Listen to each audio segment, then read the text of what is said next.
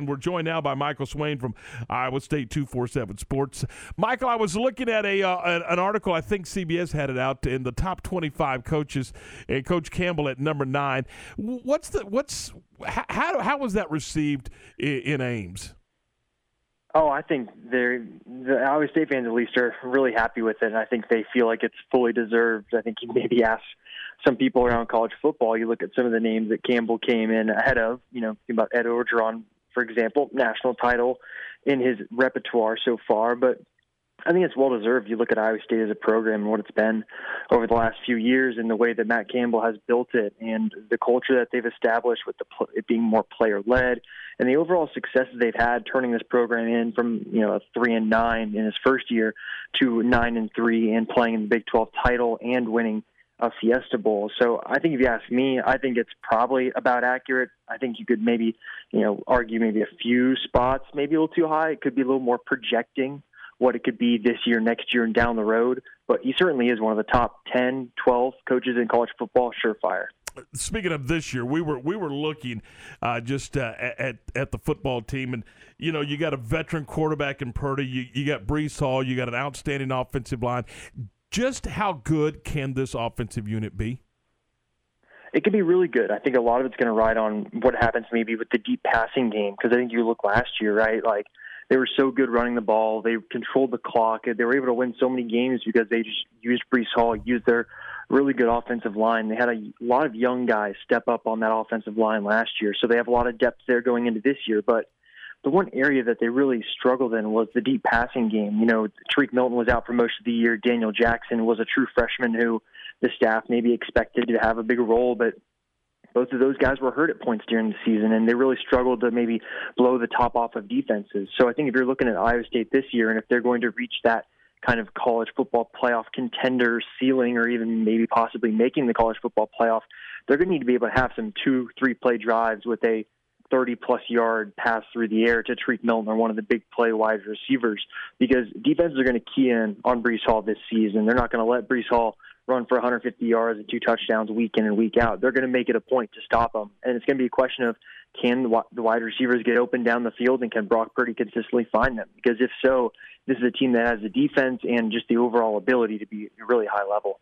Michael, I thought it was really cool to see that Matt Campbell turned down that $68.5 million deal to become the Detroit Lions head coach to stay in Ames. What does that say about the future of this program?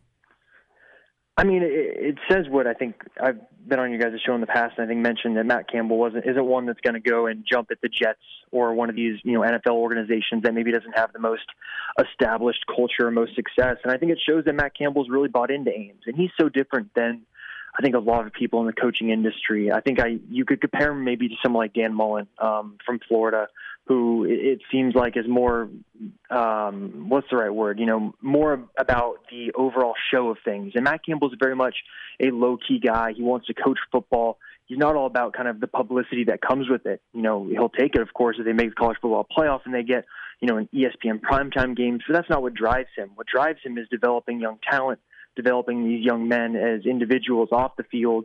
And I think that's what makes him more of a different kind of breed of a head coach than you see sometimes these days, because so many times you look at coaches, they jump for the next big job, and Matt Campbell now has turned down, NFL jobs, it seems like, year in and year out, or even other college football jobs that are maybe you would classify as a higher level than in Iowa State. So I think it just speaks to his own personality and what he really values in terms of being a football coach. Michael, you know him. Is he an X's and O's guy? I mean, there's a lot of guys that we know because just of the nature of the business, they're CEOs of their football program. Is he a CEO, or is he a guy that's going to roll up the sleeves and draw up plays and coach football? I think it's a little bit of both. I think, of course, he is a very good CEO as a head coach, but I think he does have a good background of being able to work with the coaches. I think he kind of has this good phrase where it's players, formations, plays, and that's very much been the kind of calling card of the program, whether it be on offense or defense. They switched their defense up, 3-4 years ago, mid-season, and Campbell, wasn't maybe the head of that, but he played a part in it.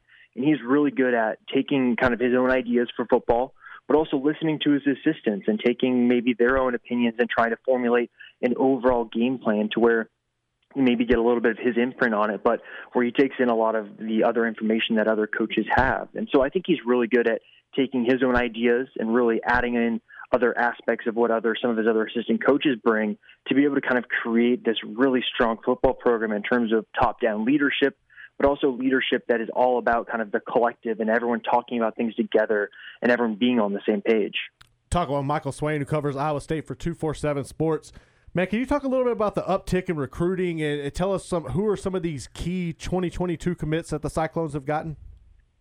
Yeah, for sure. It's been really fascinating so far because it feels like I like to cover recruiting, at least for the website. And, it seems like things have maybe died down a little bit the last few weeks, just ahead of kind of the end of the dead period coming here at the end of May. And Iowa State has about over 20 or pushing maybe 25 official visitors coming in the first 2 weekends of June. They've got a couple of 4-star guys that they're looking at that I think, they have a good chance at landing. But I think at this point, it's going to take a lot of work for Iowa State to bring those guys in this class. But you look at maybe a wide receiver like Greg Gaines out of Florida. He's a 4-star guy. And then a 4-star defensive end, Mario Eugenio, out of Florida as well. Those two guys are probably the big targets for Iowa State in terms of maybe the big flashy stars. But they've got some, 4 really good commits on board right now. They've basically taken their whole linebacker core and Jacob Emming, Carson Willich, and Will McLaughlin, 3 guys that are all kind of from the same area. You've got 2 in-state guys, and Emming and McLaughlin, and then 1 guy out of the Kansas City area, and Willich. And they've already got one of their quarterbacks for the class in Rocco Beck, who's had a really, really good spring on the 7-on-7 circuit. Other schools are kind of coming and calling, kind of gauge his interest, but he's really locked into the Iowa State commitment. So he's got a really good base to this class so far, but this is one of those where I wrote about earlier this week that if things go to plan for Iowa State, they could have their best, class in program history. They haven't had a class inside the top 40 in almost 20 years, and they haven't had a class better than number 38. And if things go to plan for Iowa State and things go really well kind of those first 2 weeks of June, I think this class has the potential to be one of the best in program history. I know Baylor's going to have their camps this year, which obviously nobody was able to do last year, but they're going to have their camps throughout June and at the end of July as well. What is the camp circuit looking like up in Iowa State this season? Yeah, it's really interesting. So Iowa State is elected to do their camps really early on this summer. So they've got basically 2 days of camps in the first week of June, kind of June 1st, kind of marking the end of the dead period. They're going to have a camp, and then June 2nd, they'll have a camp. And then the next week, Tuesday, Wednesday, June 8th and 9th, they have another set of camps. And then outside of that, they have not announced any other additional camps. So I think that kind of once you get past those first 2, it's going to turn into maybe trying to finish off that recruiting class to where they can kind of lock in on the season and off-season workouts and getting ready for fall camp in late July and early August. I know Ames at times last year was a hotbed for COVID, and now Jack Trice is going to be back. You're going to be at 100% capacity. What's the excitement level up like that up there for Ames? Oh, I don't know if I could use any words to describe it. I'm really excited for this fall because I think you could tell that Iowa State fans are just so happy to be able to have the opportunity to be back in the stadium. I think that you could see what happened maybe at the Big 12 title game last year where even though there was a limited capacity in Dallas, I think just walking around, you could see that Iowa State fans were kind of flocking to Dallas, even if they weren't allowed to go into the game. And I think that you look at maybe the first game of the season against Northern Iowa on September 4th, I think that's going to be a jam-packed game. But then I think the big one that I'm really looking forward to is that Cyhawk game the second weekend of September 11th. And I'm really hoping that will be a night game where we can get a really special atmosphere. I think that will be one of the things that, if you think about Iowa State and the total program, that could be an iconic night. If Iowa State comes in as a top 10 program, you've got a day full of tailgating, you've got fans able to attend the Cyhawk game. They didn't have it last year as well. So I think that this is one of those things where fans are really going to enjoy the journey for Iowa State this season, but you could have some really iconic nights at Jack Trice Stadium this fall. Last thing I have for you, you had a really interesting poll question up there about the swap between Kansas and Iowa State on the basketball. In your opinion, who got the better end of the deal? Man, I think Iowa State does because I think Jalen Coleman-Lands is a good player, and for me, you look at his fit at Kansas, does he play enough defense to do well under Bill Self? Maybe not. It'll kind of depend on kind of the pieces around him. But I think you look at Iowa State and getting Tristan Enaruna out of that deal, I think that's a real positive. You get multiple years of him. He's someone that I'm real high of. I spent some time on the Kansas beat as well during college, and I was really high on Tristan Enaruna, especially coming out of high school. I think he has kind of that NBA potential just in terms of his intangibles. So the question will be now, can he find himself at Iowa State? They're going to give him minutes, and he's going to get the opportunity to work through mistakes. It's just a question of can he maybe realize that potential? Because if he can, it's a no-brainer that Iowa State wins this. But I think if Kansas goes on to make a Final Four and Jalen Coleman lands is dropping 20 points in a Final Four game, I think, it could be hard to say that, Iowa State won that if Enaruna doesn't pan out. Hey, Michael, what can we find on Iowa State 247 Sports?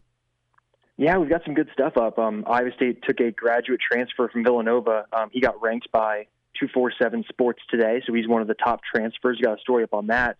Tyrese Halliburton talked about his first season in the NBA, story up on that. And, of course, details on the Matt Campbell contract that he turned down with the Lions, and as well kind of more on Trice Stadium being full this fall. Hey, we appreciate it. Thanks so much for your time, and have a great day. Yeah, you guys got it. Really appreciate it. That is Michael Swain from Iowa State 247 Sports.